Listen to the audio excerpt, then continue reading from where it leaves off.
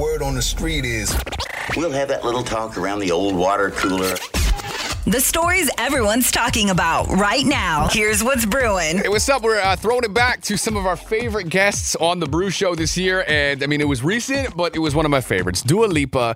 It is cuffing season. And now that she's officially announced single, what's your favorite thing about being single?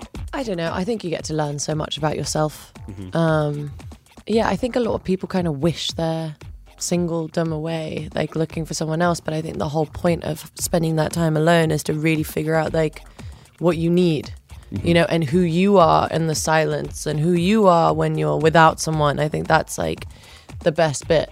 And then of course like just enjoying your girl time or whatever whatever it is. Yeah. Stay strong. If you want to check out that full convo, it's linked up at odyssey.com/brew.